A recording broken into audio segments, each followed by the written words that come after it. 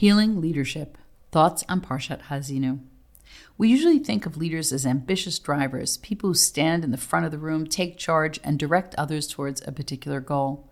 If they're kind and respectful, they engage followers with that kindness and respect. If not, their service can be fueled by the need for dominance and authority. Thoughtless ambition can result in callousness, ruthlessness, narcissism, and exploitation. In this week's Torah reading, we find a remarkable description of God that challenges this leadership-dominant paradigm. See then that I am the one, there is no God beside me. I deal death and give life. I wounded and I will heal. None can deliver from my hand.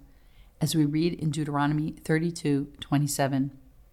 God's singularity, tied into life and healing, models a different leadership modality, that of healer. In this verse, when God hurts people, God also brings solace and comfort. If God acknowledges that God hurts people, how much more so can we do the same? Now we too must heal the wounds we create.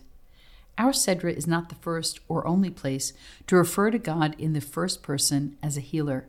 You shall serve the Lord your God, and he will bless your bread and water, and I will take sickness away from among you. We read in Exodus 23:25. God says to the Israelites that he will have a sustaining and therapeutic presence throughout their wilderness years. In the book of Isaiah, God is also described as binding up the wounded. And the light of the moon shall become like the light of the sun, and the light of the sun shall become sevenfold, like the light of the 7 days, when God binds up the wounds of this people and heals the injuries it has suffered. Isaiah 30:26. Malbim explains that when someone breaks a bone, the bone must first be set properly, and only then can the injury be healed.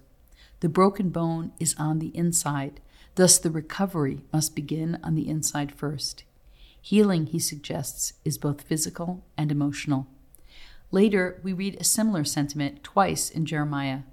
The first is a simple yet powerful request that God heal. Heal me, O Lord, and I shall be healed. Save me, and I shall be saved. For you are my praise, we read in Jeremiah 17:14. Later, God promises future healing. Behold, I will bring to it health and healing, and I will heal them and reveal to them abundance of prosperity and security, as we read in Jeremiah 33:6. In Psalms, we also find a verse that expresses human pain in need of repair.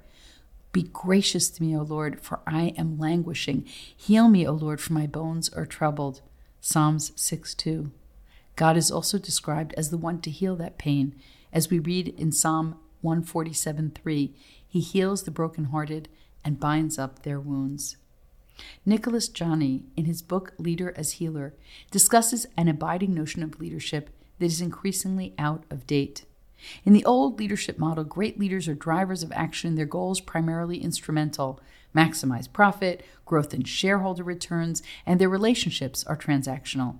Dominated by a rational modality divorced from feeling and sensing, their power rests in the wielding of a metaphorical sword on the battlefield of relentless competition. But today, especially post-pandemic, he contends that leaders cannot be effective if they are overly transactional. People need and are demanding a more humanizing path forward.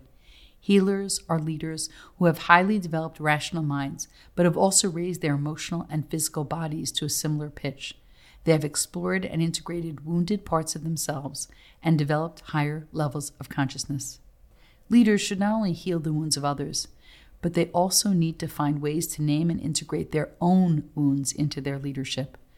The theologian Henri Nouwen acknowledges as much in his book, The Wounded Healer. Our service will not be perceived as authentic unless it comes from a heart wounded by the suffering about which we speak. We are, all of us, the walking wounded. We are bruised by difficult life circumstances, losses, transitions, family challenges, insults, the injustices of the world. We cannot pretend these do not exist. Recognizing our own wounds opens pathways of empathy for the wounds of others. Rabbi Jonathan Sacks in To Heal a Fractured World gives us this very charge. If I were to sum up what faith asks us to be, he says, I would say a healing presence.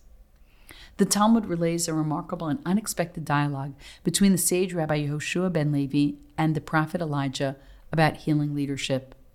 When will the Messiah come? Rabbi Joshua ben Levi asked the prophet. Elijah replied, Go ask him yourself. Rabbi Joshua answered, Where can he be found? And Elijah said, At the entrance of Rome. Rabbi Yoshua asked, By what sign will I be able to recognize him? And he replied, He sits among the poor who suffer from various ailments, untying and tying their bandages.